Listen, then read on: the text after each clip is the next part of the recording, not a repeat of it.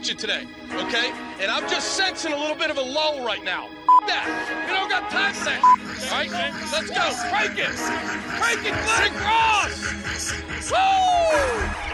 Ladies and gentlemen, can I please have your attention? I've just been handed an urgent and horrifying news story. And I need all of you to stop what you're doing and listen. You're listening to Rock Chalk Sports Talk with Derek Johnson and Nick Springer on FM 1017 and 1320 KLWN. Depend on it.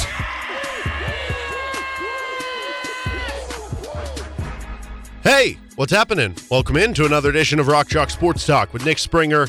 I'm Derek Johnson here on KLWN. We got a fun show today. They're all fun, I hope. Michael Swain. They are all fun.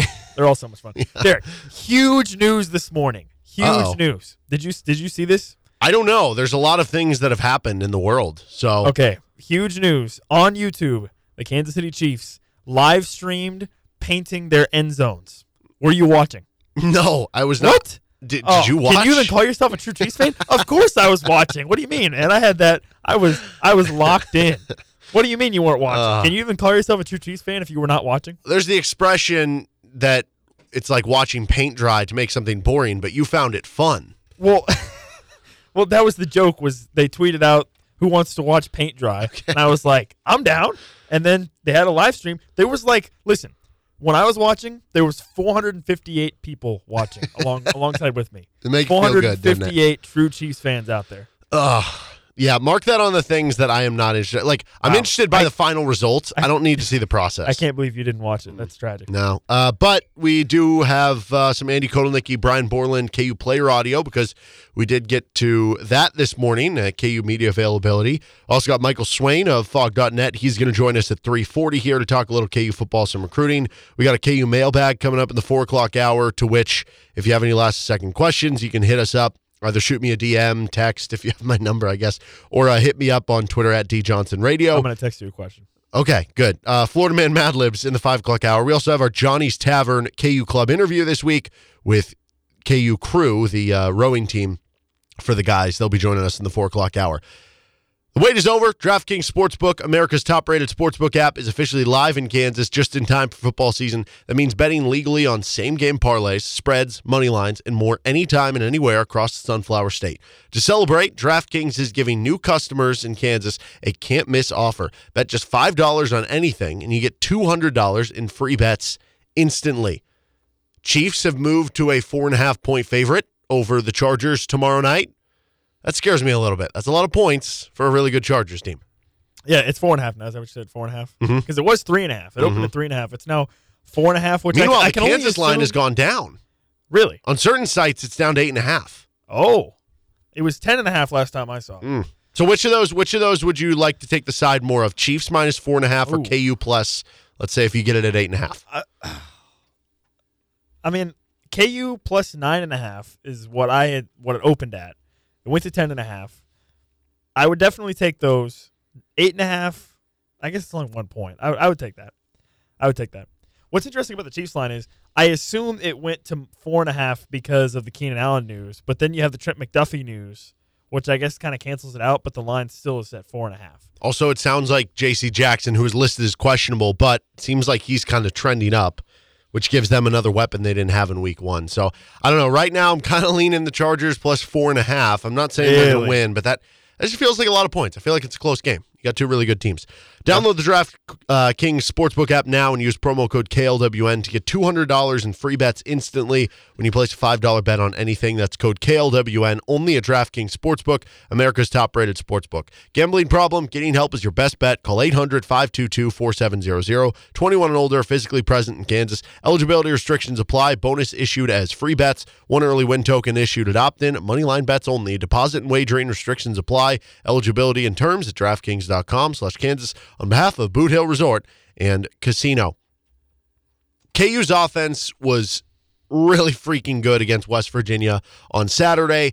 Defensively, obviously, they had their struggles, and we talked about this yesterday.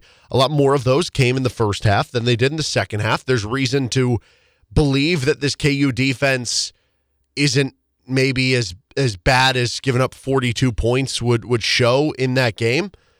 But what if Kansas is just like prime Texas Tech? I kind of asked this to Kevin Flaherty yesterday, but like what if that's just what Kansas is this season, which to be clear would be an entertaining style of football at the very least. And even in a lot of those years where Texas Tech's defense was horrible and their offense was super exciting, yeah, they weren't winning the Big 12 or competing for the Big 12 a lot of those years, but they were at least winning 5, 6, 7 games. Like, is that a real possibility here from what you've seen through the first 2 weeks? Well, let's think about it this way. Is it more exciting to win 5, 6, 7 games playing the way Iowa plays or the way Texas Tech would play? Easy answer. Give me Texas Tech every single time, right? So from that standpoint, yeah, I mean, it would be a lot of fun. And obviously, like you said, if this is the case and this kind of becomes KU for the next couple of years with their offense, it would be very exciting. And obviously, I think most KU fans would happily accept winning 4, 5, 6 games over the next couple of years and making a bowl game or two in the next 4 years, right? That would be awesome.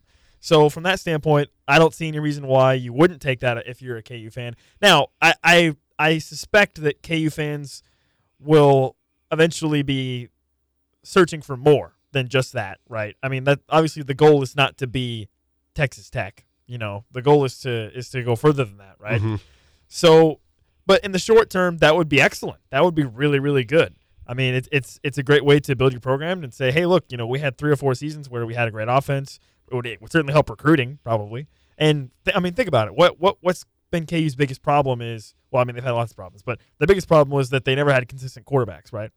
Well, if you have a really effective offense and you score a lot of points, I can only assume that is going to serve to entice quarterback prospects to say, hey, I can go to KU and put up a lot of points, play an interesting style of offense under Andy Kotelnicki or whatever, and score a lot of points. Doesn't that sound more fun, right? Yeah, I think you're right in that standpoint. If you have the option, you know, between being one-sided on offense or defense, you do. Being Iowa or Texas Tech. Yeah, and it is just more entertaining. And that's part of it too, right? When you're asking fans to come out and tailgate and spend the whole day and watch a 3 or 4 hour game and then take time to get home and everything, it's not just about the experience of were you competitive, did you win or lose? It's were you entertained? You know what I mean? Like that's kind of what it boils down to. And this team is going to be very entertaining with this offense. So that's certainly a positive. I am curious kind of to this same notion. If KU's offense is as good as it has shown these first 2 weeks, and I don't mean they're going to average 52 points per game and be one of the greatest offenses of all time that the sport has ever seen the rest of the season, but just in terms of KU's offense being really good. Like, what's the level of how good they need to be if the defense does end up being the worst in the Big 12? And I don't know. Are they the worst in the Big 12 right now? That remains to be seen. Clearly, they were last year. TCU was really bad also last year, so maybe that's the competition. West Virginia hasn't looked great on that end. I don't know. But if KU is the worst defense in the Big 12, like how good does the offense have to be? Probably really good. I mean, on one hand, if you think about it, though, we've talked about this in the preseason leading up to the year, is the Big 12 offensively, certainly from the quarterback standpoint, is not as great this year as it has been in recent years. So from that standpoint, maybe the offensive firepower of holistically of the Big 12 is not as good this year, which I guess would serve to say that if the defense is bad, it wouldn't be as bad as if it were facing previous iterations of Big 12 offenses, right? I mean, Oklahoma State's got Spencer Sanders. Oklahoma, you figure, is going to be a good offense with Dylan Gabriel. Baylor, obviously, with Blake Shapen. Like those offenses, you figure are going to be pretty good. But I mean, there are other offenses like we heard from Kevin Flaherty earlier yesterday that Texas Tech, their offense might not be as good as maybe we thought it was going to be, or it might just be looking different than what we thought it was going to be. Iowa State had to beat Iowa 10-7, so how good can their offense be? So maybe we're looking at it the wrong way in the question of if the level of offensive capability in the Big 12 is lower this year than it typically is, right? Then maybe the defense, while being bad, ends up being not that bad. Does that make sense? Yeah, I see what you're saying. It's just like it's relative to competition, essentially, is what you're saying here. I do think, though, I wonder, I guess, if we aren't getting maybe just slightly ahead of ourselves with the KU offense, with how good the KU offense can be. We've seen them in 2 games against an FCS opponent and against the West Virginia team that was without their top cornerback. And, I mean, again, the KU offense was fantastic against West Virginia. I don't want to take anything away from that. But I just wonder how good we really think the KU offense can be. Yeah. No, I think that's kind of the root of why this question is interesting to me because, like, are you really expecting Kansas to end up the number 1 or number 2 offense in the Big 12? No. Would it be surprising if they ended up, middle of the pack? No. And maybe that's good enough. And I guess that's where this comes into play for me, because if KU is a middle of the pack Big 12 offense, that's better than they have been in over a decade. Yes. I've got some numbers for you, Derek. Yeah, okay. KU football points per game in the last 3 years. 2019, 23.5. 2020, 15.78. So really bad. 2021, 20.75. That's over the last 3 years, right? 2019 was Carter Stanley, okay? So the question becomes, A, is this KU offense better than 2019 or better than the last 3 years? I think the answer was probably objectively yes, right? Certainly talent-wise. But how high can they go? Can they average – is this an offense that can average 30 points a game, 32 points a game? Like what is their ceiling in terms of how much they can average per game? Yeah, no, that's an interesting question. It's something that before the season I was like, well, even if you improve by a touchdown, it'd be the most that you've averaged in over a decade. But now it does seem feasible to me for this team to average 30 points per game. So to average 30, are they 7 points better than Carter Stanley 2019 offense? Yes, because I think so. Okay, there were some ups and downs of that offense. Like there were highlights, like Texas, you put up 48. Texas Tech, you're throwing it all over the field, but there were lowlights, right? Like the Kansas State game at home, and you only score, I think it was 3 points, something like that. This team, I think, is going to be more steady because of the multiplicity and because they have the ability to beat you with the pass or the run. So I think from that standpoint, they won't have as many lows, but there still are going to be lows, right? Like, would it be shocking if against Baylor you go out and only put up 13 points? No. And that's going to kind of hurt you there. Those games are still coming down the road, or a game where maybe Jalen Daniels just doesn't have it, or it's a really good defense and he throws 3 interceptions or something. Like, that is going to happen.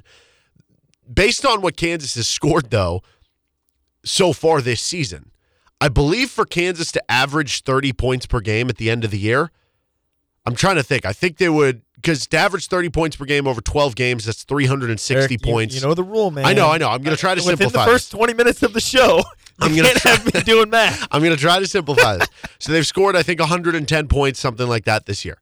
To get to 30, you got to score 360 in a season. That means you have to score 250 points over the next 10 games. So basically 25. what you're asking. Exactly. That's easy math. See, even you could do that, okay. right? Yeah, okay, listen. Can they average 25 points per game over the next 10? And I think that's more than feasible. And then if you do cross that 30-point plateau, it's not just a round number. Like, there's not just a reason that I'm bringing up that number. I did some research on this. There was only one team last season that averaged 30 or more points per game that did not win 6 games. That was Texas, which that's the ultimate Texas thing. It's like, oh, we were the only team to do this and not accomplish being bowl eligible. But they even won 5 games, which would obviously be the most for KU in over a decade. And that's just not a small sample size. That's not a sample size of saying, how many teams averaged 30 points per game? Was it like 20? No, 52 teams averaged 30 or more points per game last season. 52. And 51 of the 52 were bowl eligible. And the other one wasn't far off from it. And then if we even drop it down just to add a little more sample to it, to 29 or more points per game, the sample grows to 62 teams, and only Texas and Buffalo, who won 4 games, didn't win 6. So again, if you average 30 or more points per game, there's a damn good chance you're going to be going bowling. And doesn't that get you excited? Doesn't that get you excited knowing because this offense does have the potential to do that? Yeah, I think it should get you excited because like we were just saying, I think you and I both agree 2019 is probably the most comparable year because KU was stable at quarterback with Carter Stanley, right? Like I don't want to look at any year and say, well, KU averaged, 15, 16 points per game in 2020, whatever, right? I think in terms of comparing them, you have 2021, which was the first year under Lance Leipold and Andy Kolnicki, but I don't really think that's very comparable. So I'm just looking for a stable quarterback year, which is 2019. So to me, that's probably the most comparable because presumably you're going to have a stable quarterback year now with Jalen Daniels this year, right? So then the question becomes, like I said, is the 2022 Kansas offense 7 points better than 2019? And on paper, they certainly should be. I think they have a lot more talent, right? And like you said, they're probably going to be a lot more consistent because having a good running game lends itself to consistency on offense, right? If you can run the ball consistently, you're going to have a chance to be in position to score more often than not, which is something KU can do. And like I said, obviously with the pass game, they can do it as well. So yeah, that should be very intriguing based off what you just talked about. Is then at that point you figure, okay, well the defense, all they have to do really is just not be like a bottom 10 defense in the entire country, and you might have a shot at going bowling, right? Yeah. And again, I've circled back to this a number of times. The way KU's schedule shapes up, it lends itself to the Jayhawks getting off to a hot start and winning all their games early. They're staring 4 winnable games in the face right now, and 3 of them are going to be at home consecutively. You've got Houston, obviously, on the road, which suddenly looks a lot more winnable after the Texas Tech game. And then you've got Iowa State, TCU, and Duke, right? Those are Iowa State and TCU, we just heard from Kevin Flaherty, those are 2 teams that are in the lower tier of the Big 12, right? And if KU is looking to make a move, those would be teams that they could beat at home. So if you look at it from that standpoint, and the KU offense is hot early in the year, and, I mean, just bear with me here, they get to 5-1 or something like that, you only need 1 win over the second half of the season to put yourself in bowl eligibility. When I look at a comparison, too, because it's not just the 30 points per game, I can go back and look at a Big 12 team from last year that had a really bad defense and had a good enough offense. TCU last season. So this wasn't bowl eligible, but they were 5-7, so not far from it. And again, if we're judging it from the Kansas lens of 5 wins would be the most since 2009, that gets you in bowl contention. Last year's TCU team, they averaged 28.7 points per game. They gave up 35. So if Kansas gets to 30, which is above that, and the defense is still bad and gives up 35 points per game, which might be the worst number in the Big 12 if they were to do that, like that can be enough to win 5 or 6 games. So that's kind of where I'm at. Can this offense hit that bar? And that's back to the conversation about, like, if you want to compare it again to that 2019 team. I think I thought before the season it would have been tough for Jalen Daniels to maybe amass some of the totals that Carter Stanley put up that year, but I thought they might be kind of close. I'm at a point now where I think he blows past those. Well, maybe not blows past those, but I think he'll put up better numbers than that. If you look at the offensive line play, this offensive line is much better than that one was. Now, there still are the questions about the offensive line depth, and we haven't seen that become a question just yet, but we're still just 2 weeks through the season, so we'll wait and see on that. Receivers, I think you take the 2019 one with a bullet in that conversation, but this year's receivers group, I think, was probably a little bit underrated. Running backs, yes, you have Puka Williams on that team, but this team is so much deeper there at the running back position. And then if you're looking at tight ends, this team's way better at tight end, whether it's run blocking, whether it's just the depth of the position. There's reasons to believe they can't average 30 points per game. I think the only question that I would have is, just based on talking about the stats, is KU's offense in a position then where we just saw it against West Virginia, but is it replicable in the sense of if they're in a position where it's a close game, can they go down and win a game 49-45 or whatever? Can they go down and score to win a game that's a close? I feel like they just showed that with the West Virginia game. They did, but is that something that's replicable? I think this week is going to, like, this week for me is the week where I'm going to be ready to, like, set some stone predictions. If the offense looks this good again, because I'm already, like, leaning that way, and I've already pretty much declared that, yeah, I think I've seen enough. Jalen Daniels is a top half quarterback in the Big 12. This Houston defense is a top 25 defense in the country. They've got an elite defensive line. They play good coverage at the back end. If they put up like 30-plus in this game against that defense, I'm good. No question. I understand. This offense is legit, you know? and it already is legit to a certain standpoint. But at that point, I would be saying, okay, this team has what it takes offensively to get to that 5-6 win mark. So if it's like a 38-31 loss to Houston, you're going to be feeling pretty good. Yes, absolutely. What if it's like a 55-31 loss? I don't think you would you would have even more questions about the defense. But offensively, unless it was a situation where like scored Houston, late. Exactly. Yeah. If it was like you had 17 going into the final 10 minutes, no, but what and they let up. What if it was like, 42-31 in the fourth? But then the final score ended up being like, 56-31 or something like that. Yeah, again, I would have serious concerns about the defense at that point. But offensively, I'd be all ready to be on board that, yeah, they are going to average 30 or more points per game for the season. Would you? Yeah, I mean, yeah. Okay. Simple answer, but it was a simple question. He's Nick Springer. I'm Derek Johnson. Michael Swain's going to join us in about 15 minutes. We got some KU player audio to get to you coming up next. This is Rock Chalk Sports Talk on FM 101.7 and 1320 KLWN. Depending on it.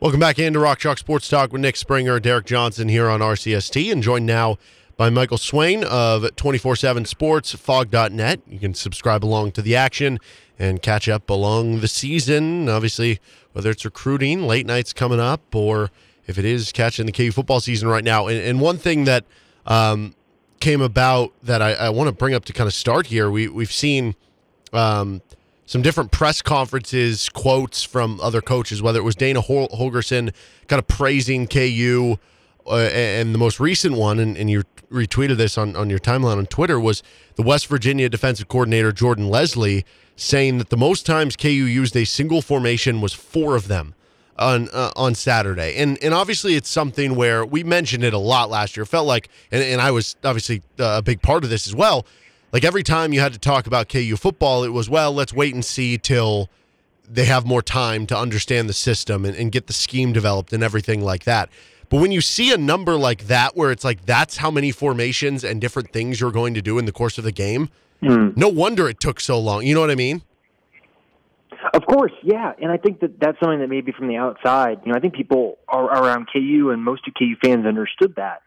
I think a lot of people maybe from the outside questioning, whether it was a successful season or not, maybe just didn't know what they were talking about in this case, right? Where all of a sudden I think you see now what made that Buffalo team so good at running the ball is the fact that they were able to do so much stuff with so many different personnel and formations and things like that it makes life so hard on opposing defensive coordinators. And I think Andy Kotelnicki said it today. He's like, it's incredible what happens when you have a spring that you can actually build stuff and not have to install during the course of the season. And going to this Houston game now, KU can tweak some of that stuff, right? Where they found what they had success with last week against West Virginia. Well, now they get a full week where instead of having to put in more plays, they can just tweak the plays that worked against West Virginia and be able to deploy them against Houston this week. And I think this week you're seeing how well respected this coaching staff is, whether it's Lance Leipold getting mentioned with the Nebraska coaching search, whether it's someone like Jordan Leslie, the West Virginia defensive coordinator, raving about the offense and looking somewhat defeated, I think, in that press conference too, having to admit that. And then you've got Dana Holgorsen saying that KU is a whole different animal. I think you're starting to see that this KU staff is super well respected nationally, and it's the first time in a long time that that's been the case. So moving forward, with the multiplicity, how do you envision this happening? Do you envision with the success they had of the triple option, or however you want to call it, the spread option? I don't know. Do you envision that being something that we see a ton of in the Houston game? Do you view it as, hey, now all of a sudden they've got Houston's attention to that and they're going to do something completely different? Do we have any idea what the offense is going to kind of look like moving forward? Well, I think to some degree, week to week, it's going to change because you look at the way that Andy Kotelnicki has talked about it, right? Being multiple is kind of his buzzword that he talks about a lot, but what does that mean? Well, it means you kind of take what a defense is and you try and create situations where the defense is at a disadvantage. Well, West Virginia's defensive front is probably the best KU is going to go against in the first 6 weeks of the season. So how are you going to make them get off balance? Well, they use those option plays. And so I think for a team like Houston now, you're looking at them having an elite pass rusher who, of course, his name now escapes me, but he's got Derek 7 Parrish. tackles for loss. That's it, right? 7 tackles for loss, 5 sacks. Well, now you got to find a way to keep Jalen Daniels clean against someone like that. So I think this week maybe you'll see a little more play action stuff to keep a pass rusher like that off balance. So I think you're going to see some of the same concepts, right? Whether it be the triple option, the spread option, like you said, however you want to call it. I think you'll see that, but I think you're going to see different tweaks week to week on how Andy Kotelnicki wants to make a defense under pressure. Mm-hmm. Is that the biggest matchup of the game for you? Is it Jalen Daniels or the offensive line going up against that Houston front four? 100%. I think it is because you look at Jalen Daniels so far, he really hasn't been tested in terms of making decisions under pressure. And I think you look last year, I think he was decent at it. I think that he threw some interceptions there, final 3 games of the season. And so far this year, he's been really clean and he's been super efficient when he's been kept clean. So I think for KU, that's going to be a huge matchup. Whether, that he lines up over someone like Earl Bostic or Bryce Cabodu, it doesn't matter. He's going to be a force that KU has to take advantage of. And so I think you're going to see KU do a lot more of that play action, put that player in conflict to where he can't just rear back and get off the ball as fast as he can and get after the quarterback. I think he's going to be someone that's going to be put in conflict a lot because he's just a really good player. And I think in terms of the individual talent, Dante Stills from West Virginia is really, really talented as a defensive tackle. Well, I think he's just as equally talented as an edge rusher. When you look at the start Jalen Daniels has had, it's obviously been remarkable. You look at total QBR, Pro Football Focus grade, individual stats, whatever it is, he's jumping out on a lot of these numbers lists. And when you go forward, like for this week specifically, I think is interesting. Obviously, Clayton Tune was a former KU commit. Does KU have the advantage at quarterback on a majority of their games? Is that crazy to say? Not crazy to say. I think over the first 6 weeks of the season, they probably do. Because I think you take Jalen Daniels over Hunter Deckers from Iowa State. I think you take Jalen Daniels over either one of TCU's quarterback, Morris or Duggan. And I think you take him over Tune, and I think JT Daniels might be a toss-up. It kind of depends on what arguments you want to make. I think that's probably close. But I think that KU does have an advantage at quarterback, and as wild as that to say. Like, it's been so long since you've been able to say that because for how many years has it been? Well, who's going to be KU starting quarterback? Oh, well, this guy starts well. 3 weeks in, it's a different guy starting now. So the fact that Jalen Daniels has looked like this is super encouraging for KU. It's something that, Derek, you and I have talked about a bunch going into the season is like, what happens if Jalen Daniels is a top half of the Big 12 quarterback? Well, he's looking like a top 3, top 4 quarterback right now. It depends on, if you want to count Quinn Ewers in there as well. So I think it's huge for KU. And to have a quarterback playing at the level he is great. Interested to see what happens when KU goes against better secondaries, though. That's just the one thing I wonder is West Virginia's secondary is a weakness. They were without their best cornerback. KU rightfully took advantage of that. What happens when they go up against Oklahoma State later and in that talented secondary? What happens when they go against Oklahoma or Texas and the talented players that they have? So I think there's still maybe some stuff that you're wondering with Jalen Daniels, but I think just about every question that he's been posed with so far this season, he's answered, and that's incredibly positive. All right, more likely, Jalen Daniels, first team All Big 12, or Jalen Wilson, National Player of the Year in basketball? Oh, man. I think you're going to have to say Jalen Wilson, National Player of the Year, because I think that you look across the Big 12, I could make an argument for Jalen Daniels. I just don't know if KU's going to win enough games, and if as the season progresses and the competition increases, is this efficiency going to stay, and are these wide receivers going to continue to get open? Because I think that's one of the things that's been super positive is the level of play of the wide receivers. I think they've helped them out to some degree in terms of their ability to, A, not drop the ball, and B, just get open, period. So he's not having to make tight window throws. So I think I would take Jalen Wilson because there's just a pathway to that, right? You go back to the Final Four, Jalen Wilson's Big 12 Player of the Year. He has a really good season. I think there's just a clear path for that to happen and for JD to make it. When I look at the defensive side of the ball for KU, obviously they maybe showed some warts in the West Virginia game. How much of that do you attribute to, hey, they're just not great defensively yet, like they could still be better but still not be great on that end? How much of that do you just attribute to, well, really that was their first game against like real competition on that side of the ball and things should get better? Yeah, I think it's a little bit of both. I think that you look going into the season, right, your worry was cornerback, and I think that was proven on Saturday night that, someone like Ford Wheaton can have a really solid game, and West Virginia was able to kind of beat KU a few times. I think that the cornerback position is still one you're a little concerned about, right, as the talent gets better and you face better wide receivers. That's something I'll have my eye on. But I think the most encouraging part, honestly, defensively for me, is you look at the run defense because, you basically cut last season's, yards per game or yards per carry in half. Last year they allowed 6.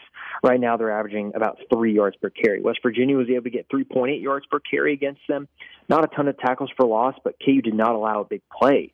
I think they only had one explosive run, West Virginia did, which is a run over 10 yards. So I think for KU, it's one of those deals where, hey, you had your first test of the season against West Virginia. You know what you need to fix, but there's also some stuff you can throw up on the bulletin board and say, hey, guys, we made some really good improvement here kind of through the first 2 weeks of the season. Let's make sure we keep this up, and if we can shore up other parts of the defense, and all of a sudden you're looking at a team that all around I think would be in a really good spot.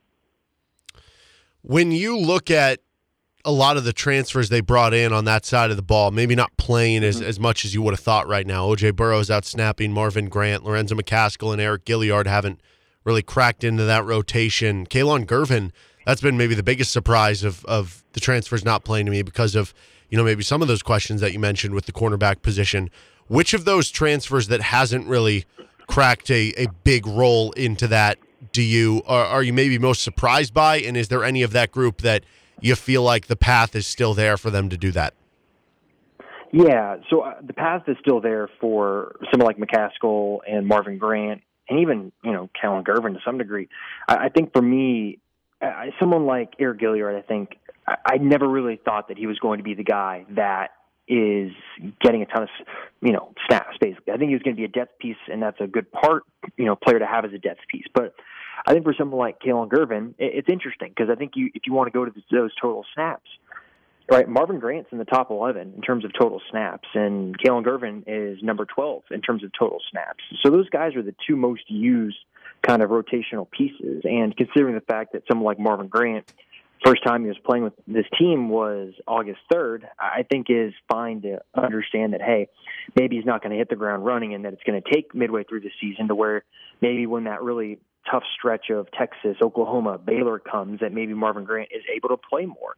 But I think he's been pretty straightforward with him, especially with him and OJ, saying that, hey, we're going to kind of go matchup dependent. And West Virginia is a better passing team than I think running. And they decided to go with OJ in that game. And so I think there will be games where guys like, McCaskill and Gilliard and Grant will play a lot more than they maybe are. And it just is going to be dependent on the matchup. Guys are going to get banged up over the course of the season. So I honestly don't think it's like something you should be panicking about. I think it's a good thing that KU has guys coming in with hundreds of snaps under their belt in their career, and for some of them, hundreds of games in their career, being able to come in and be depth pieces, because that means that those young guys that you have are either better or are playing better, which is, again, just a positive sign for the overall depth and being able to withstand some injuries. Well, so first part of what I'm about to say here is that, like you're mentioning with the injuries, like there will be injuries, and also certain guys will start to figure it out, the playbook or scheme maybe a little bit more, and some of those transfers will start to get more time. So I don't expect it to necessarily be like this for everyone the rest of the season, but just hypothetically, and also I should probably mention, I don't think the KU staff honestly actually cares about this, because we've heard before, like, it is all about creating the culture of competition and everything. So they're not going to view it from the way of we need to baby these kids and play everyone. But from a recruiting standpoint, obviously, you run in a lot of these recruiting circles. Do you think that would be a, I guess, negative recruiting tactic that maybe other coaches or parents could see against KU if you do have all these transfers that just came in and you look down the depth chart and Kai Thomas is only getting 2 carries last game and all those defensive guys we talked about, and Doug Emelian isn't really hitting the field a ton right now. Could you envision that happening for the next transfer portal cycle for KU? Oh, I'm sure people would use it against KU. I just don't think it matters, because the staff is so upfront with these players during the recruiting process saying, hey, you have to come in and earn it, right? They're not promising someone like Sevion Morrison or Kai Thomas, hey, you're going to start, hey, you're going to get this many carries. The conversation is, hey, if you believe in yourself, come here, prove it, and play a lot. And for some of the guys, it's just a tougher situation in terms of the timing of when they arrived. And for others like those two I mentioned in the running back room, you've got guys that have really stepped up. And so I think it's one of those deals where, yes, other teams will use that against KU, but does that actually have an effect given the fact that KU is just very upfront and honest with these players during the transfer recruiting process? I don't think so, because they're being told a certain thing, and the certain thing they were told is exactly how it's playing out. So it's one of those deals where I think, too, you look at it, and these guys all have multiple years left. And I think that once you get them a year in the system, Douglas Emelian, for example, right, gets here, fall camp's first time working with the guys on the field. Great. Learning the offense. Well, he's got 4 more years of eligibility left, in my memory serves. So he's someone that next year probably will be in a better role, because he will know the scheme and be able to compete from day one for that starting spot and not have a learning curve. So I think it's one of these deals where, yeah, you're right. It will be used against KU, but it's too early to judge. And I think also KU is just so honest with them that I don't think it really matters. Anything on the recruiting front, whether football or basketball, that people should be on the lookout for here? Yeah, the basketball staff's out and about, doing a lot of recruiting stuff. your listeners will find this funny. KU talked to Bronny James earlier this week. That's not going to happen, but interesting that KU still kind of in conversations with them. Obviously, they're going to go see Mikey Williams today, who was on campus for an official visit back in the summer. Bill Self and Curtis Townsend are both on the road, so this is not something where they're self-imposed sanction or not recruiting thing that happened in June. That's not happening right now. They're both out on the recruiting trail. So basketball recruiting heating up and senior seasons are underway, so KU is starting to evaluate some more seniors for this 2023 class. Yeah, you mentioned Bronny James. Is that a thing where, like, obviously LeBron has, I don't know, millions and millions of dollars from Nike? Is it just impossible for him to end up at an Adidas school? I think so. I think you hit it on the head. There's a reason he was at Ohio State, I believe, in Nike school. Okay. I do have one more either or for you before I let you go. I can't let you off the hook with just one of those. So this will get you thinking. More wins for Kansas football by late night in the fog, which is a month from today. So I think that goes through the TCU game. Or attempted threes by Zach Clemence in said late night in the fog scrimmage. Oh, give me late night in the fog. Are you kidding me? Zach Clemence in that type of environment, he's only going to shoot threes. Okay. Well, Michael, I appreciate the time as always, man. Go subscribe, fog.net, 24/7 Sports. Appreciate it, man. Awesome. Thanks. Always enjoy it. That was Michael Swain. Again, you can check out all his work, fog.net, 24/7 Sports. This is Rock Chalk Sports Talk with Nick Springer. I'm Derek Johnson. 1 hour down, 2 to go. We get to our KU mailbag next.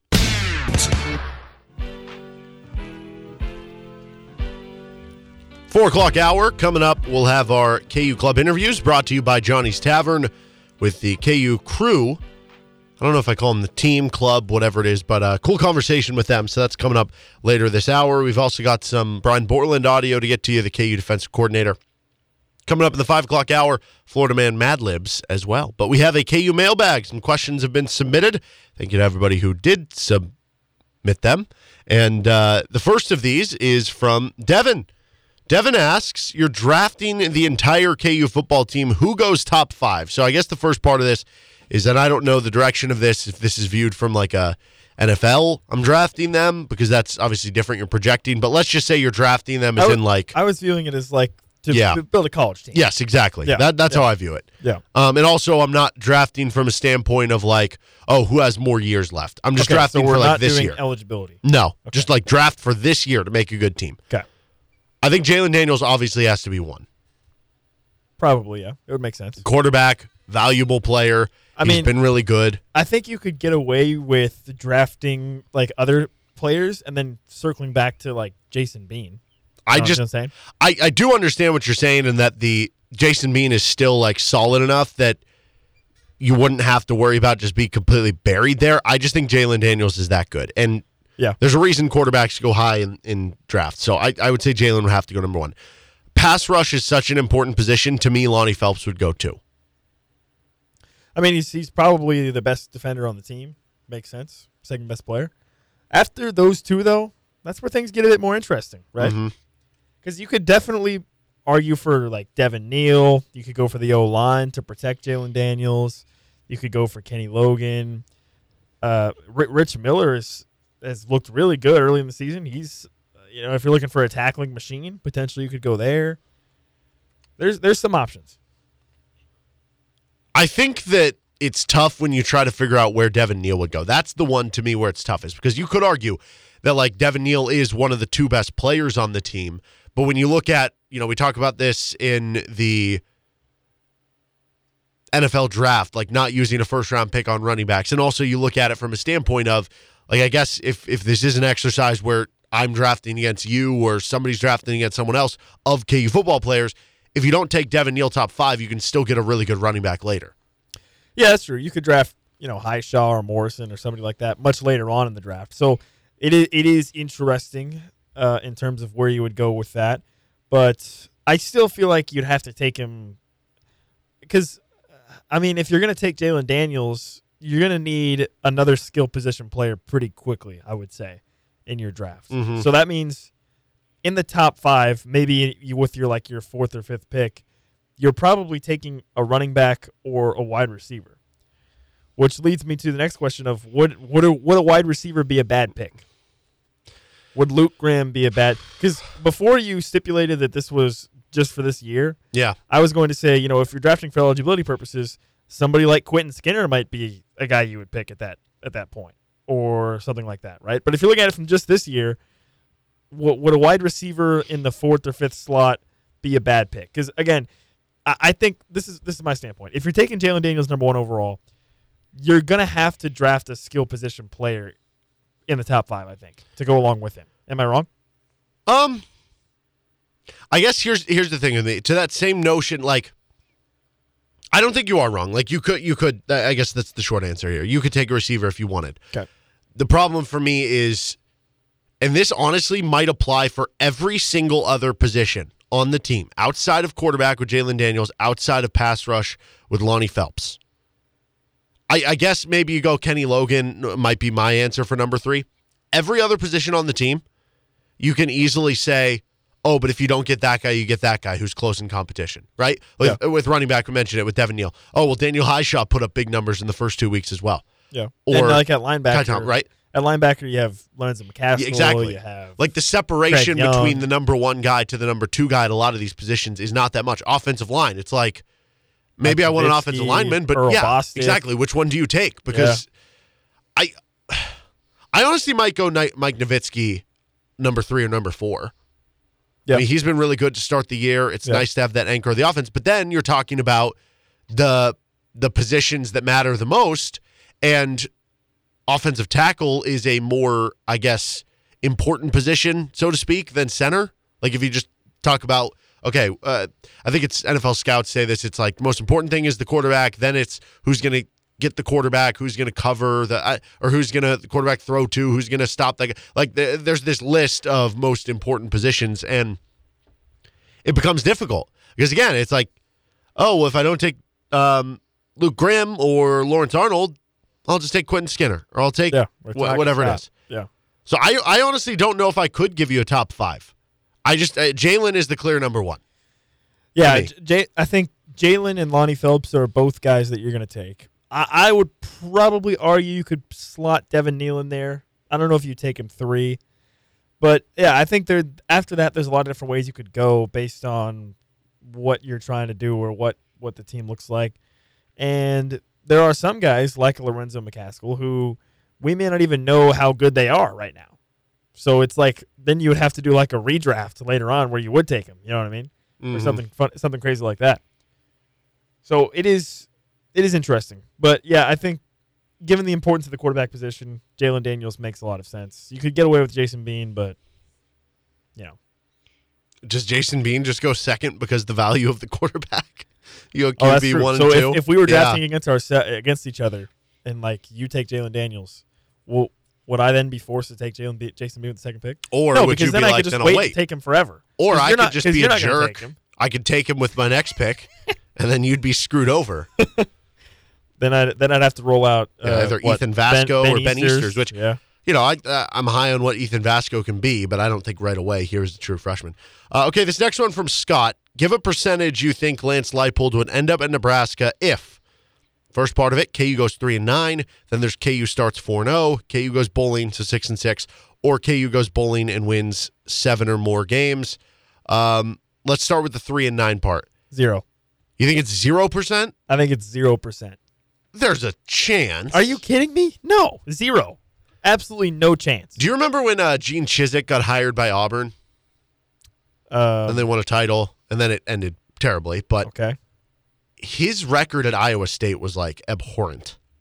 Okay. And yes, it was kind of hard to explain to the fan base because they looked at but it was like it was one of those things where it was, well, look beyond the record. He was at Iowa State, which stunk. He went 5-19 at Iowa State.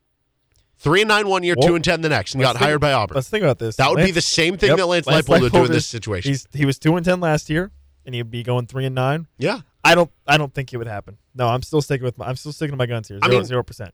I'll say it would have to take like 20 guys turning down the job. Okay, so Not 20. It would have to take like 4 guys. Well, the first part of this is right now he's 10-1 odds. That basically implies what? That it's a 10% chance. I don't know if that's how the odds work. Let's just go with that. Let's Okay. imply that right now it's a 10% chance.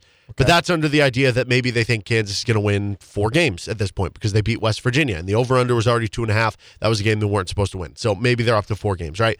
So I think at 3-9, I would say 5% chance.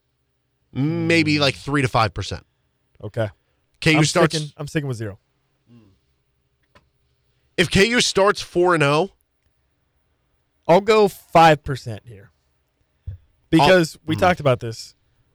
Their schedule is very friendly to start the year, so 4-0 is actually, I don't think, that far out of their own possibility for them. halfway there. Right. So if they do that, but then even if they start 4-0, they could still finish the season 5-7, or I mean, technically, I guess they could finish 4-8. I mean, I don't think that would happen if they were 4-0, but you know what I'm saying? Like they could still start 4-0 and still finish the season with not a great record. So I'll go 5%. I would say at that point it's like 10% for me. KU goes bowling.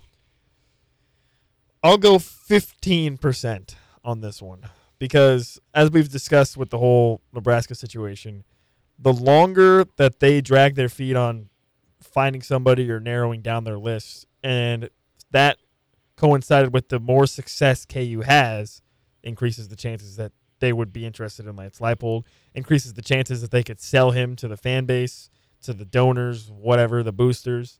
So if KU goes bowling, certainly it goes up, but I think 15%. I think that's around the right number that I would go with too, because that puts him at like 6 or 7 to 1 odds, which would be raising where it is now. Yeah. But it's not quite to the number. Like Matt Campbell's the favorite at 4 to 1. So I think that is the right number there. And then KU wins 7 or more games. I'm going to stick with 15% unless they go like 9. If it's like 9-3. 9, yeah. Yeah, unless they go 9-3 or like 10-2, then I would say maybe it's like 20 to 25% range. So with the 7 or 8, yeah, I think it goes up to 20 for me, maybe even more, maybe 25. If you get to 9th, is there a number? I guess this is interesting to me. Is there a number where it starts to go the opposite way? Because along the way, the more wins they've had, the better chance it is for Nebraska. But is there a number that it goes the opposite way to where Lance Leipold would say, I have things better here? You know what I mean? No. If they go 12-0, he's not saying, why would I leave 12-0 for Nebraska? Well, obviously that's no. I know. I took it to the full extreme. No, I understand what you're saying, but like, I don't know. I mean, like we had this discussion off air earlier. It's like where does Nebraska rank as a job right now? Is it a top 20 job? Is it well, a it's top certainly 15 higher than job? Kansas. It's certainly higher than Kansas. But is it a top? You know, there was a time 20 years ago where Nebraska was maybe a top 10 job in the country. Where is it at now?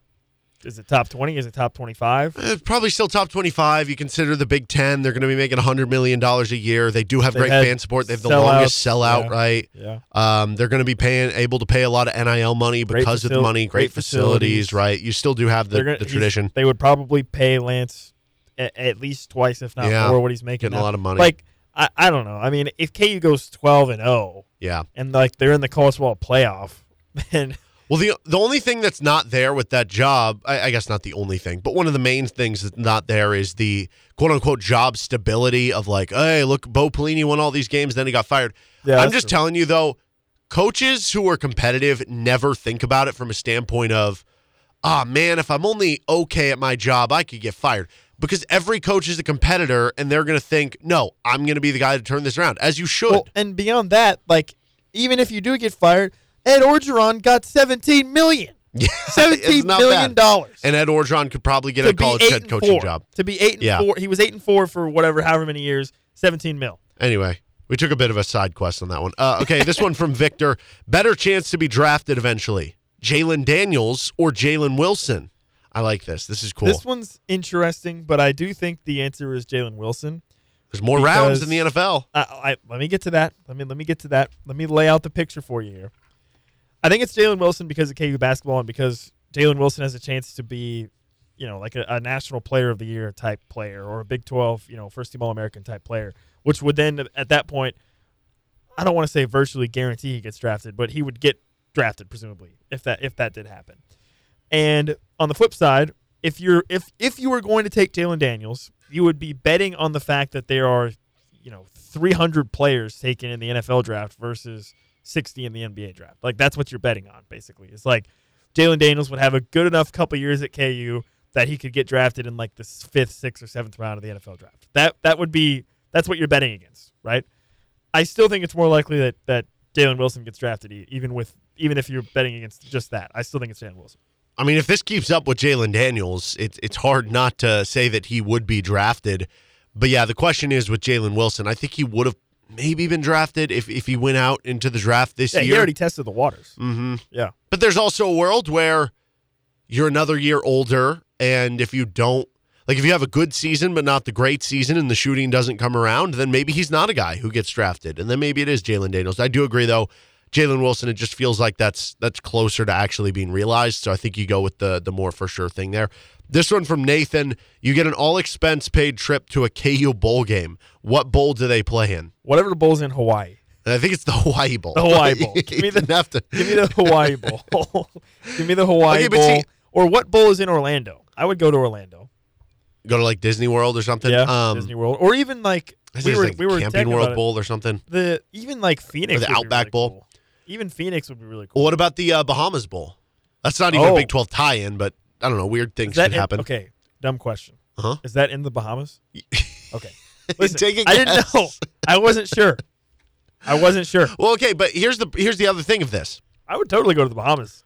Sign me up for that one too. Well, I think part of this question though isn't just like what do you want your best vacation to be. I've got a really bad farmer's tan, so I need I'd like to go somewhere. But here's where part I of can this. even that out. Would you exchange going to a worse place if it means KU had a better season and goes to a better bowl game?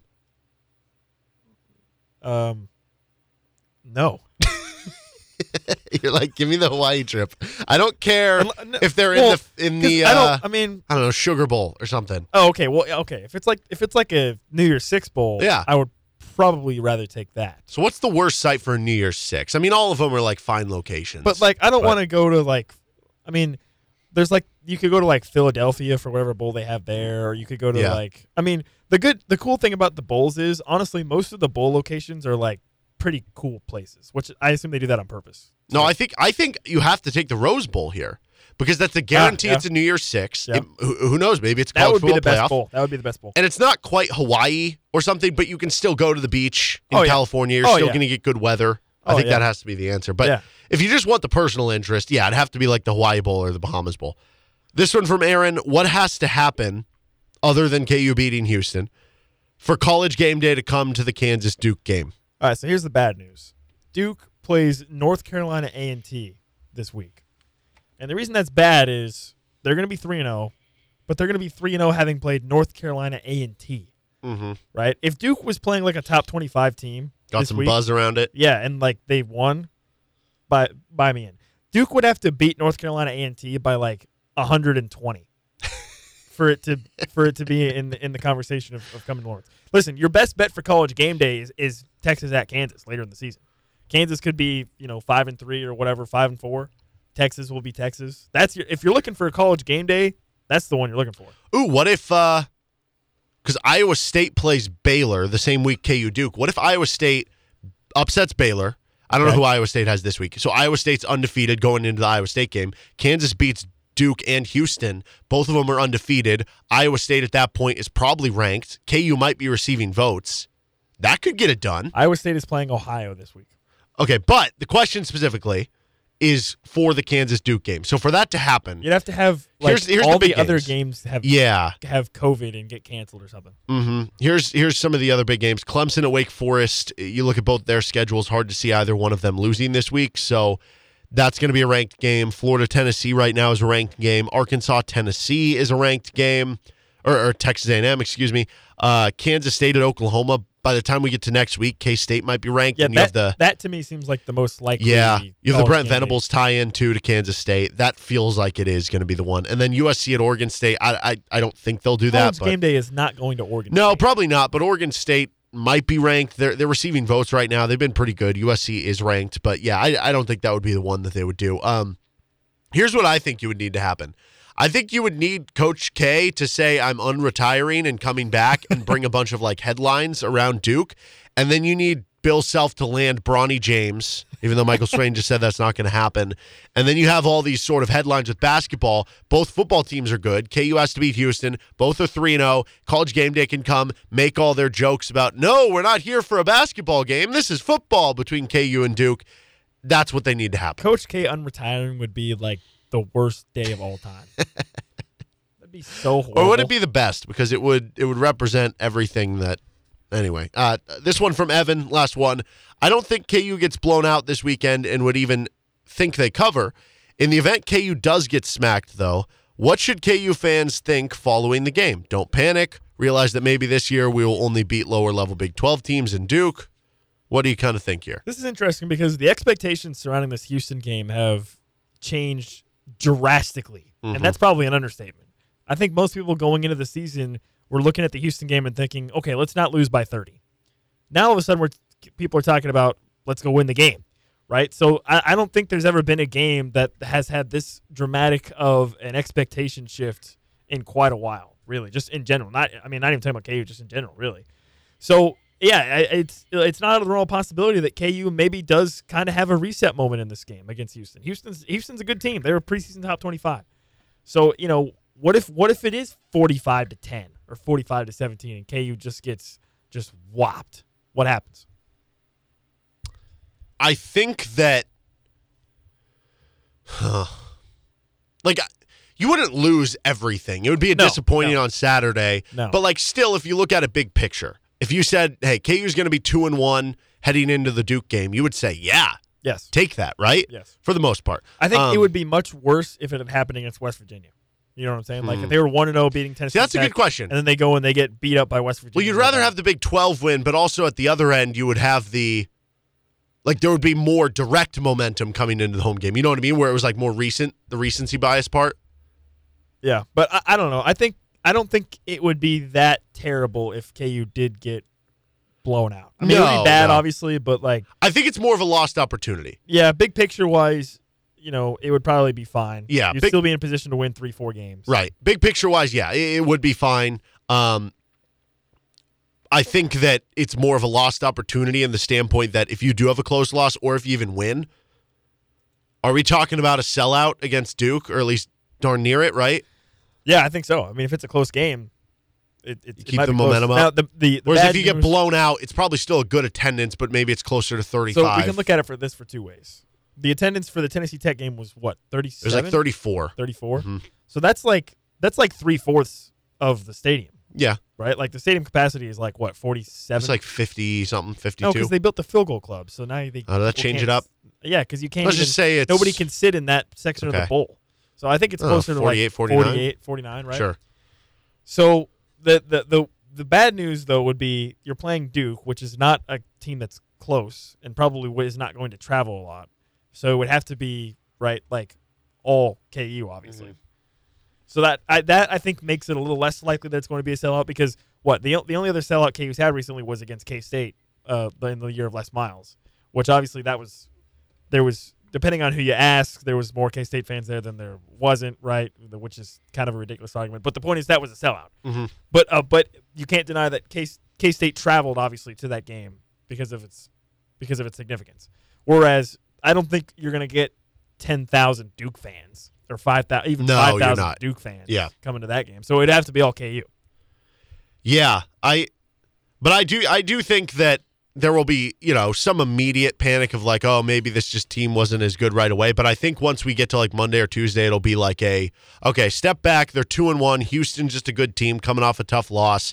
And if they go in and beat Duke, then you get kind of everything back. But thank you to everyone who submitted questions. We'll have another one of those next week. For Nick Springer, I'm Derek Johnson. This is RCST. We'll be right back after this timeout for our KU Club interview brought to you by Johnny's with KU Crew. Our KU Club interviews continue on, brought to you by Johnny's Tavern. We've got a couple athletes here with us from Kansas Crew, Jude Butler, who is the KU Crew president, and Josh Ryan, who is the captain of the KU Crew team. So, Jude, I guess, first of all, what I guess does it entail being the president of the KU Crew Club? That's a good question. This is the first year doing it, and I'm kind of just looking at it like running a business. The Crew as a club in the past has been one of the largest clubs at KU with over 100 athletes at one point, and COVID kind of killed that. And so we're bringing it back, and we're just looking to grow it as much as possible this year. Well, for you, Josh, captaincy-wise, how much are you having conversations with Jude about stuff and getting everything together? Yeah, what's going on? I actually talk with Jude probably about every day. Jude and I work really closely in just trying to facilitate just the success of the team. I really focus on with just the athletics and the performance, and Jude focuses on, just the logistics of how we can be successful as a crew. And so we collaborate about every day. Yeah. And so I guess, I don't know, both of you guys can answer this, or Josh or whoever. Like, what goes into the sport itself? Because obviously, when you hear Kansas Crew, you go, I understand what you're doing, but what are the competitions like? What goes into being successful? Yeah, there's so much to rowing. I think it's one of those sports that you really don't understand what's going on until you actually do it. I would say in terms of competition, we're there to race. We're there to just make boats go fast, but we're competing from people all over the Midwest, and we even go to national competitions in the fall. There's a regatta called the Hooch, where I think it's the third largest just regatta in the world. It takes place here. And then we have the ACRA's National Championships for collegiate rowing in the spring. So we basically spend year round just trying to prepare for those regattas, for those races. But every day we're on the water going out. In the morning for the varsity, we're out there at 6 a.m. every morning.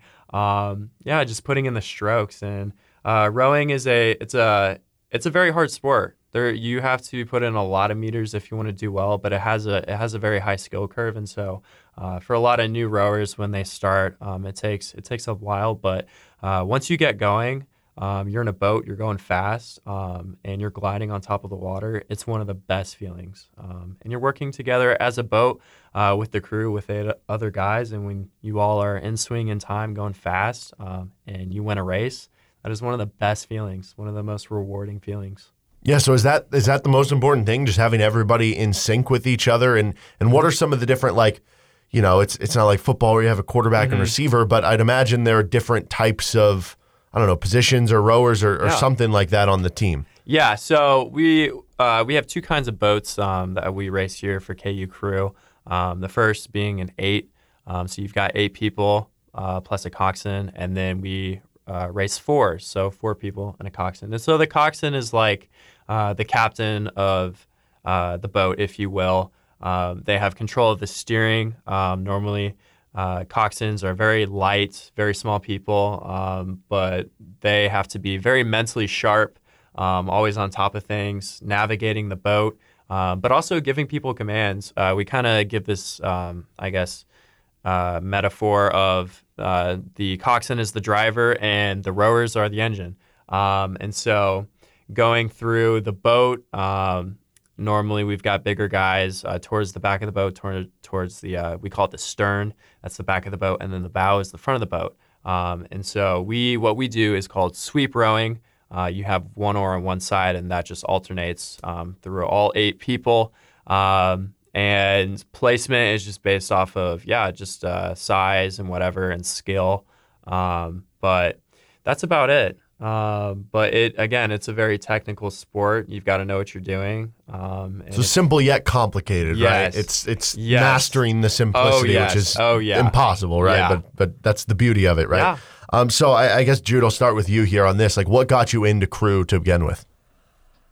That's really a funny question. I was sitting down in my dorm room, just kind of looking at the clubs and the possibilities of the different organizations on campus that I could join. And just from high school, I really wanted to be heavily involved in athletics. And so I was looking for athletic teams to join. And so I looking down and I see the Crew team. I was like, well, you know what? If they have cuts, I'm probably most likely getting cut because I've never heard of the sport before. Yeah. But, I went out and I loved it. I joined last year, and that was the first time I'd taken the water in one of those boats. And like Josh said, there's really no feeling like it. And so, that's the one thing that I really push, and for, people wanting to join the team is just come out and try it and just get on the water, just a practice or two, and just hopefully they'll fall in love with the sport like I did. So do you, as the president, are you getting to participate on the team as well, or are you more doing the, above the water stuff? It's funny. It's kind of like a part-time job. I'm up in the morning. I get up at 5, practice at 6 every day, like everyone else. I'm in the boat with them. I'm kind of in the trenches with them, if you will. And I spend my day just coordinating different events and things that we have just kind of going on in the background. A lot of things that the rowers aren't thinking about. Just in the moment, I'll let them know, like, hey, we've got this event coming up and we need people to show up. But, I'm kind of organizing that. I'm talking with people throughout the university, coordinating travel plans and everything for the whole year. So it is a lot of work, but it's really rewarding to be able to go and travel with a group of people that you're so close to and be able to compete on such a collegiate level. Well, Josh, what about you? What got you into crew? So I actually started rowing in high school. Rowing in the Midwest is it's on the come up. More and more clubs are showing up and getting bigger. COVID played its part, whatever. But even then, like all crews are recovering. But I started in high school, and I was looking for a spring sport. I was a freshman. I'm from St. Louis, and so I ended up joining SLRC, and I learned how to row there. But that experience for me was just completely pivotal. Like Jude was saying, like it was just completely transforming. And I got addicted to the sport. And I was looking at a couple schools I wanted to row in college. But once I got here, I spent about a year just not doing anything. And then I got that competitive itch. I was like, I need to compete in something. I'm going out for the crew. I'm going to see what it has. And I just wanted to race and make boats go fast. That's about it. So as far as you said practices early in the morning, how often are they every week? Have you guys already had tryouts? When do tryouts happen? So it's a continual thing. Right now, our program, we're really trying to build it. Again, COVID played its part. So pretty much if anybody reaches out at any point and they're like, hey, I want to come aboard and you're like, hey, come on for a practice. Anytime. Yep. We don't have any tryouts per se. There's no cuts. We welcome anyone on the team. So varsity, it's a pretty tall ask to say, hey, come try this sport at 6 in the morning. So the varsity, we row in the morning, but we start our novice in the afternoons at 5, Monday through Friday on the Kansas River. And so our coach is there for both practices. And once they start really getting into it, once they reach a commitment level to where they're wanting to come to these practices in the morning to get better, that's kind of where you kind of see them make the push to come to the morning practices. But we're trying to just be as inclusive as possible in getting as many people into the sport. So as far as times for practices, we try and have the most availability for everyone's schedule, just to give them a taste of the sport. Yeah, we've had a very good novice show out too. We're always inviting more people out. Come out, try it out.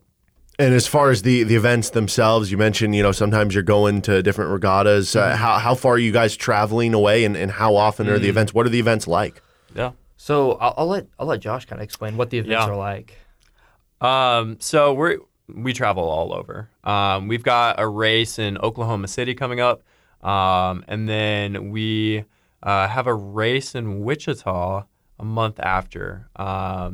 But yeah, for a race, we're traveling probably about a state over or 2 states over. Last spring break, we actually went down to Louisiana, and we had spring break training down there. And so there's a lot of traveling involved. But these regattas they're massive events. A lot of time is spent putting that together to make it a nice, fun venue for people to come spectate the sport, but also for competition. And I've gone to plenty of regattas. But the way that the events are set up is everyone brings their boats, their trailers. You're there probably 2 to 3 days, just racing. And as a rower, got to get up early, get the boat ready, be at the boat, launch the boat, go race, get medals. That's about it. But it's so fun. You're outside all day. You meet so many people. And it's just the one thing about the sport that some of my best memories are just from being with my team on regattas, and I'm outside with them all day, and I'm just having fun. Yeah, I would say the best way to describe it to someone that's unfamiliar with the sport is it's essentially a track meet for the water. Yep, regatta. Yep. Makes sense. Well, I guess as far as that with travel and everything, like there's, obviously a certain cost associated with it. So as far as ways that people can help support the program for you guys, do you put on fundraisers? Do you sell gear? Like, what are you doing to try to raise some stuff? Sure. So in the past, we are largely a self-funded program. So that comes with dues that we pay for travel and everything like that. So as we grow, the amount of money we get is definitely grows as well.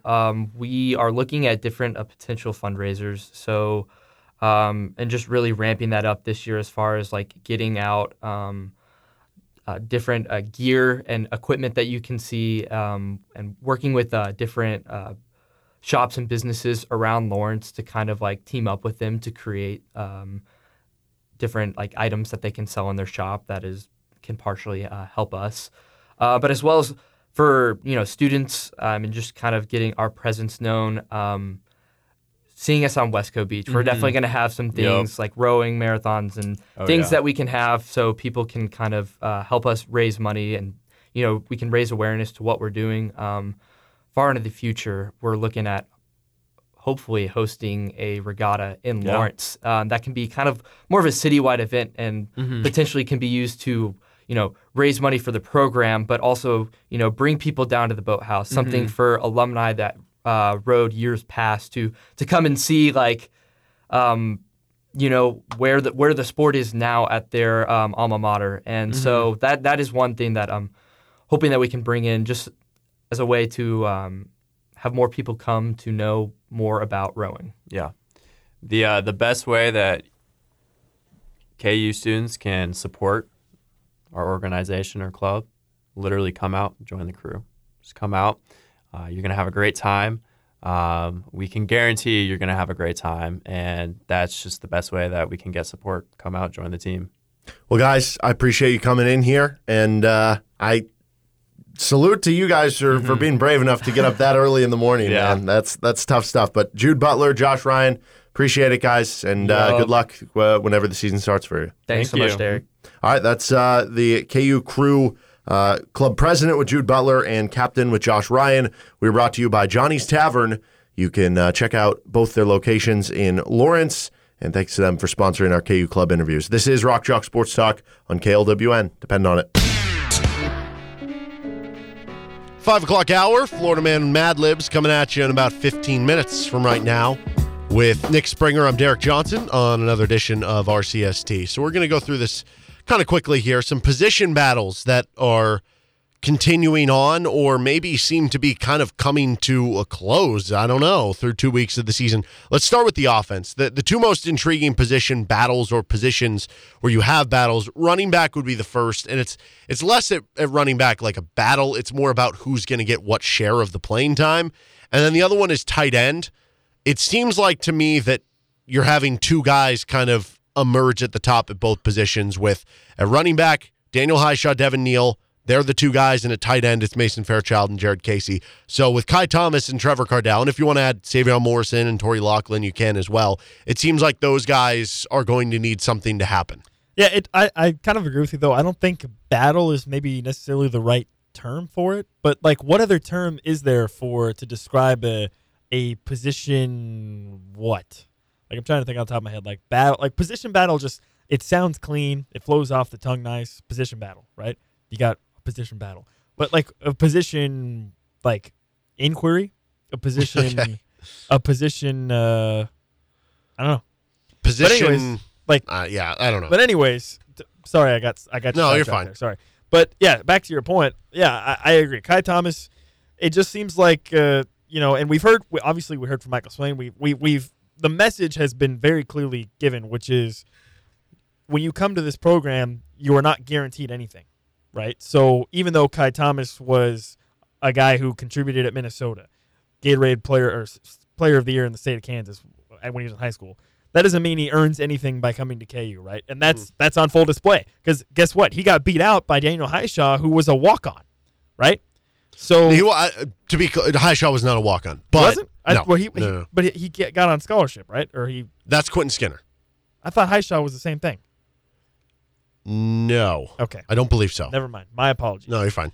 But anyways, the point is he got beat out by a guy who has now, was in the program, was not expected to be that guy once you get Kai Thomas and Yeah, he's coming off a season-ending injury from the year before. Kai Thomas won bowl game MVP and rushed for over 800. Of course he wasn't expected to beat him out, right? Yeah. Yeah. So, but again, that just circles back to what has been, we've heard from Lance, we've heard from Andy Kolnick, and we've heard from anybody within the program that has a voice to say it, which is you're not given anything when you come to KU. You have to earn it. And so with Kai Thomas, maybe that's not to say that at some point this season he might not get a chance to get on the field and show what he can do, but right now you got a guy like Daniel Highshaw who's just a really hard runner, right? And clearly that is something that intrigues the coaching staff. I think that's part of the reason why he's earned his spot is he's somebody who runs 110% every time he's got the ball.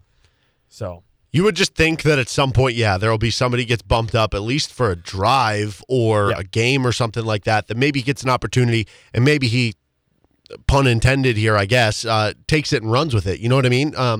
So there still is an opportunity for him there. With Trevor Cardell, that one is not great for him because we heard so much about him in the offseason, and he's just pretty much not really getting on the field much. So with the way that Mason Fairchild and Jared Casey have played. Yeah, I mean, it's hard to argue for why he should get on the field, right? Yeah. Because Fairchild and Casey have been so good. I mean, for 2 consecutive weeks, they've been 2 of your top run blockers.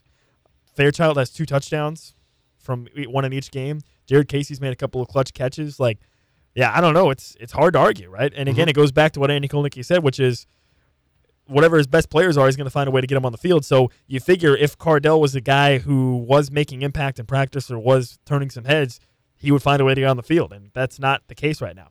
Yeah, I think those are definitely spots that are being, I guess, separated by the top 2 guys. Defensively, you have Craig Young and Gavin Potter still listed at or on the depth chart. Gavin Potter had 2 snaps in the game. So clearly he's distancing himself there. But it's interesting that a lot of those transfers, we talked about this with Michael Swain earlier, are kind of you didn't see them play a ton. Eric Gilliard played just 14 snaps. Lorenzo McCaskill played just 17 in the game against West Virginia.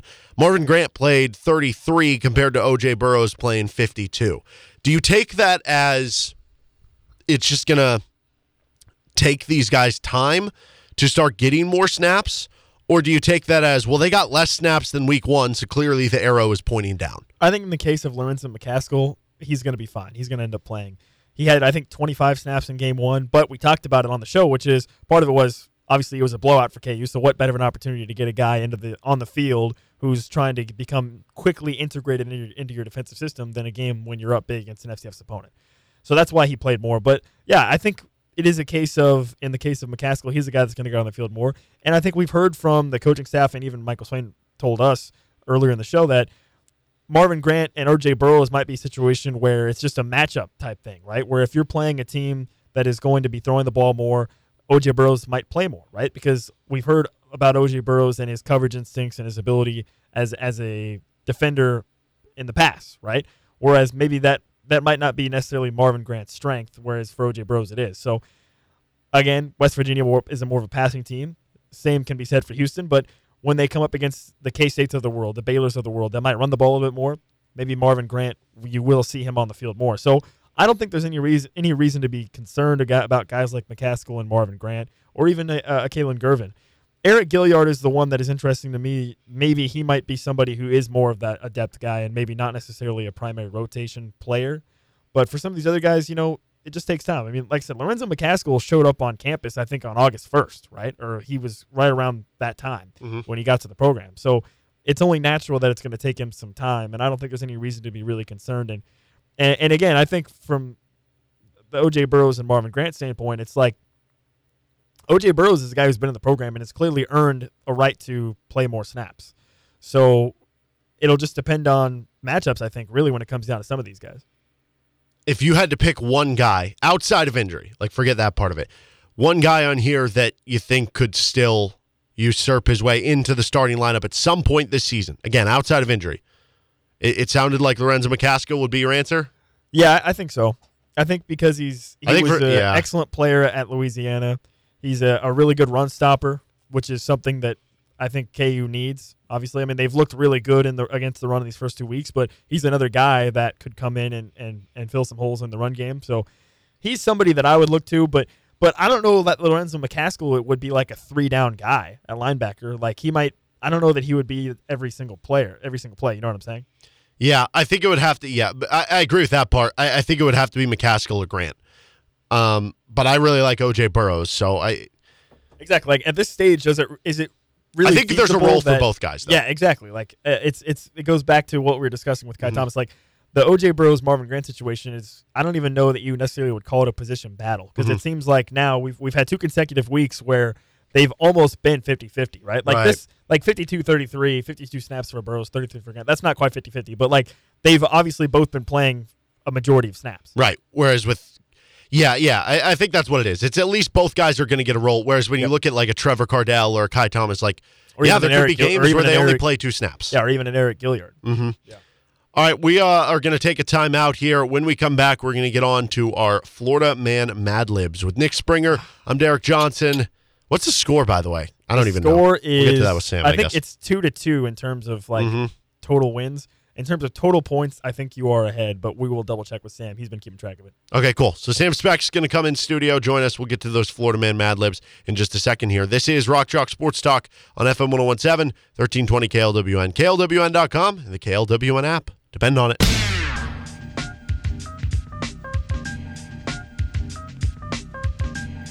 Welcome back into Rock Chalk Sports Talk on FM 1017 and 1320 KLWN.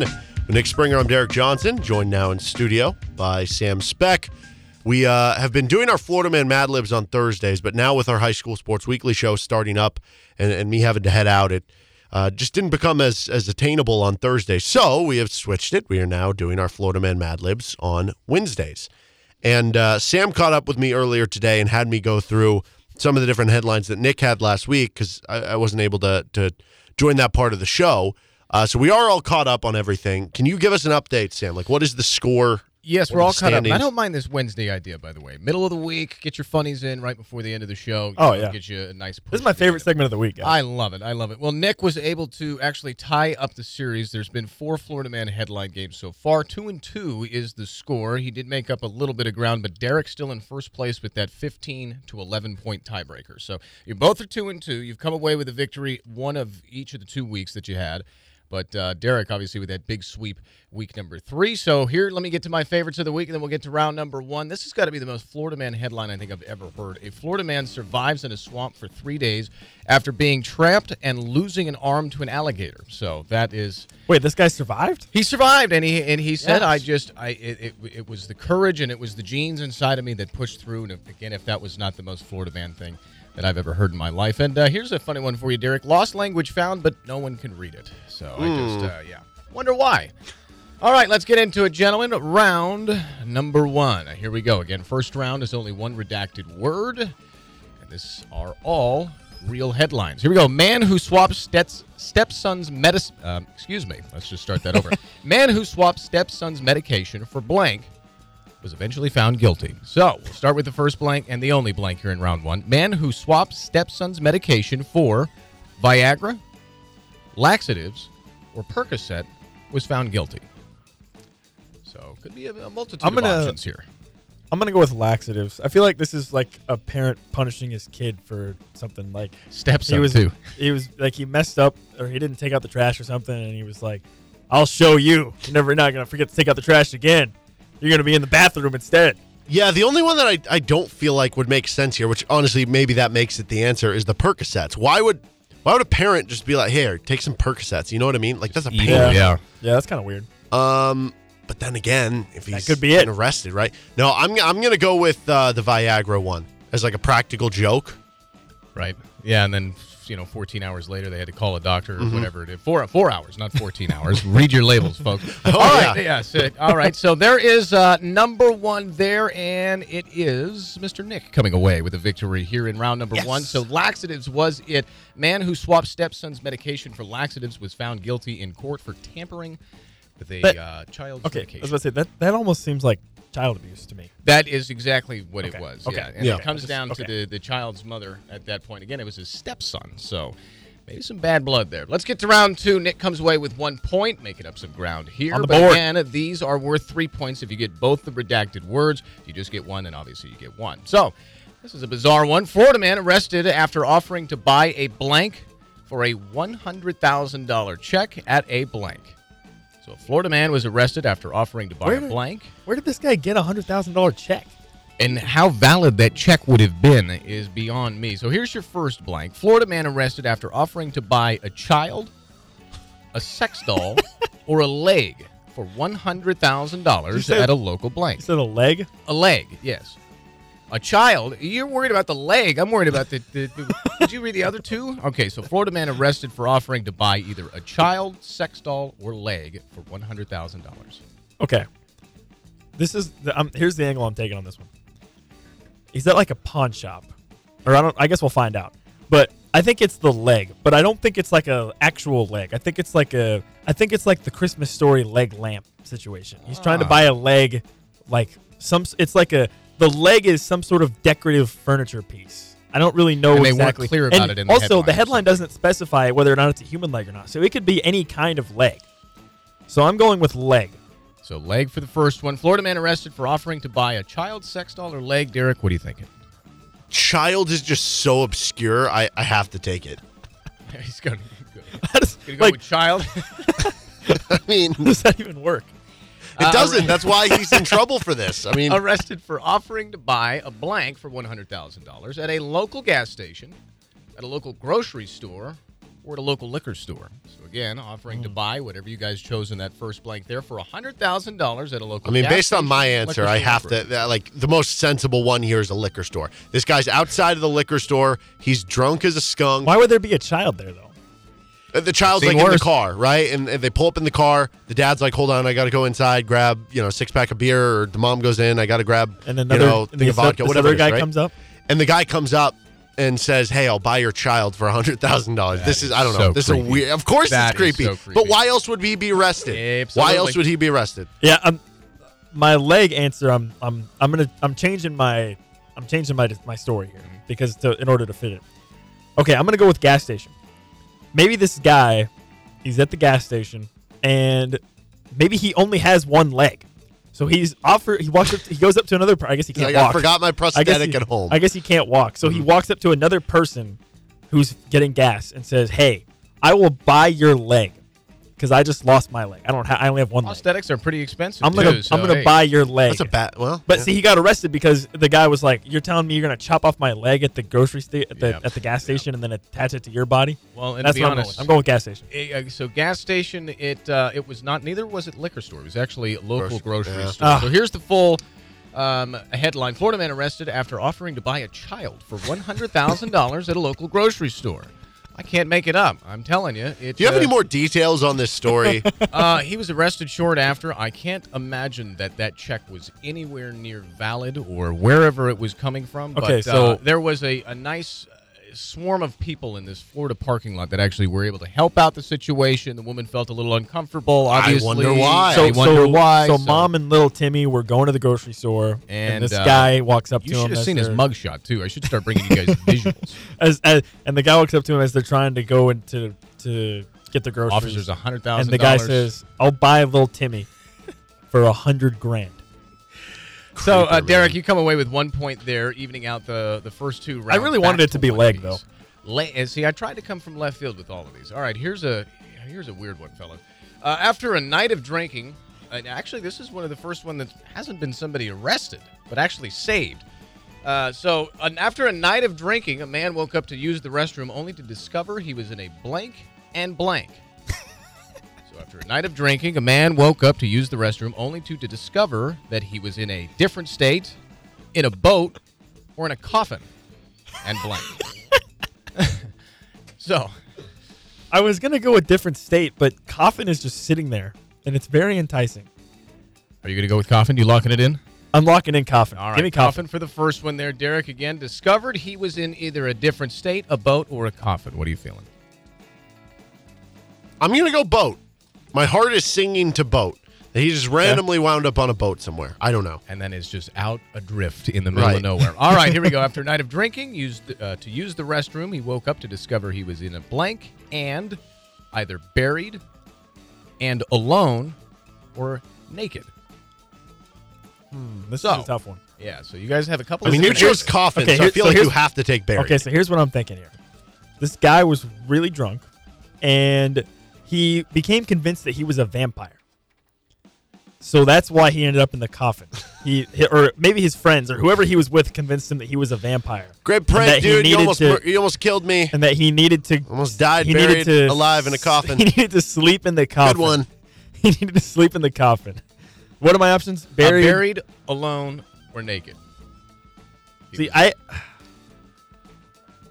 I think it might be naked. Actually, I don't think it's buried. Naked in a coffin. What Because a Friday I think night. it's I think it's the whoever this guy was with convinced him that he was a vampire, and that for whatever reason he lost his clothes or they stole his clothes or something happened to his or clothes. he had some nice And Jordans so on, he so they was just took naked the in whole haul. the coffin, and he thought he was a vampire. Buried, alone, or naked. Nick went with naked. Nick or Derek, what do you think? I'm also going with naked. This has to make a story for some reason. I don't know why alone would make this a story.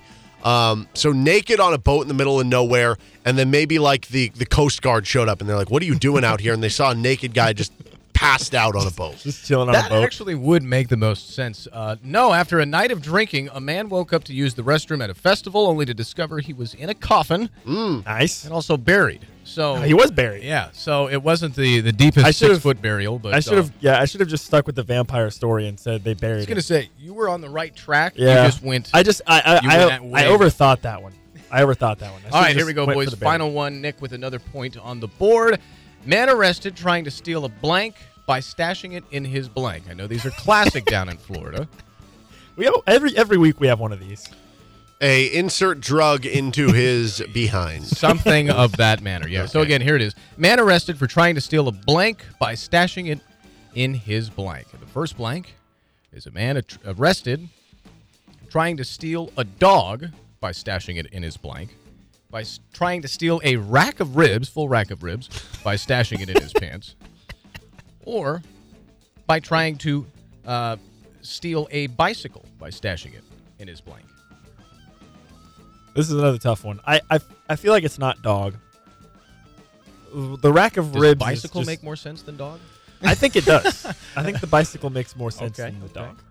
But I actually think it's rack of ribs. I think this guy, he's having a cookout or something, and whatever rack of ribs he had or whatever he had bought for the cookout turns out was like spoiled or was no good anymore, and it was like right before the cookout, so he needed something quick.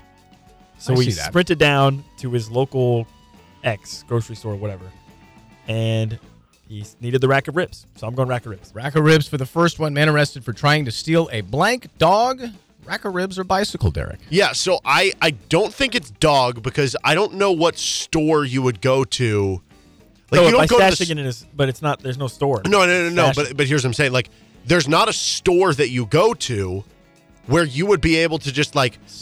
Stash Oh, it, let me grab. I know. Hold on. That you would be able to Like go steal a to. dog? Hey, go to aisle 9 and you can grab the dog off aisle 9. Right? If you're buying a dog, you have to go to a breeder, right? Or you have to go to It could be like a pet store. I don't think pet stores sell dogs anymore. Or you have to go to like like the Lawrence Humane Society, right? But those dogs are in like cages or crates Okay, or something where what you if have it's to. like what if it's like just somebody on the street with walking their dog, and the guy's like, "Hey, I'm gonna steal your dog." I don't think that's what would happen.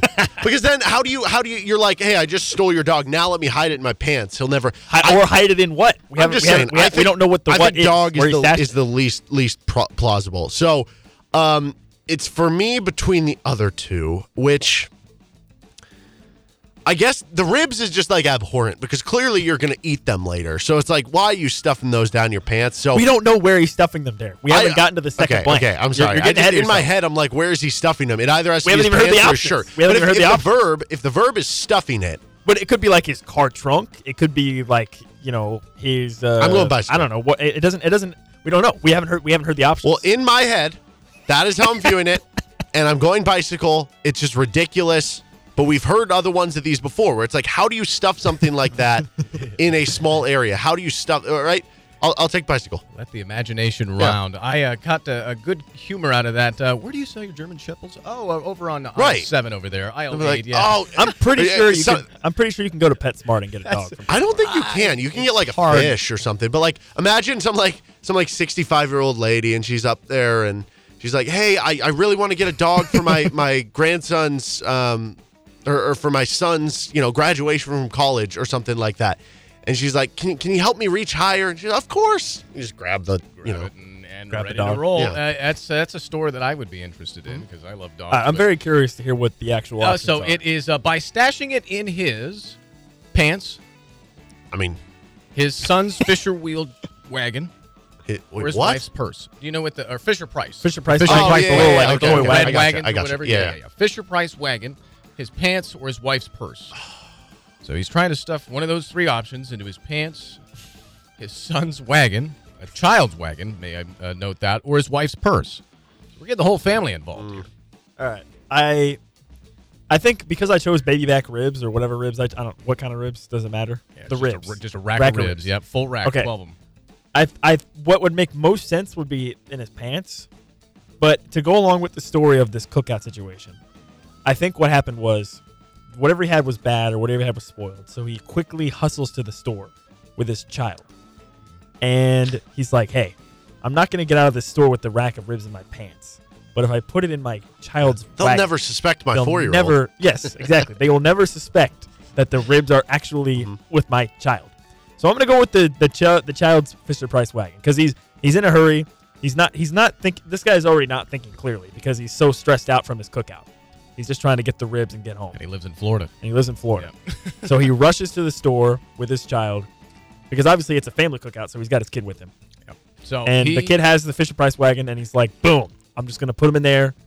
Nobody's gonna know. It'd be hilarious if he tried to set the child on top of the ribs and just scoot on right out the store. Okay, Derek, in his pants. The Fisher Price wagon or his wife's purse? Where are you going with this? I'm going to go pants. That was like the assumption I was under the whole time, that it just with a bicycle made no sense, but I don't know.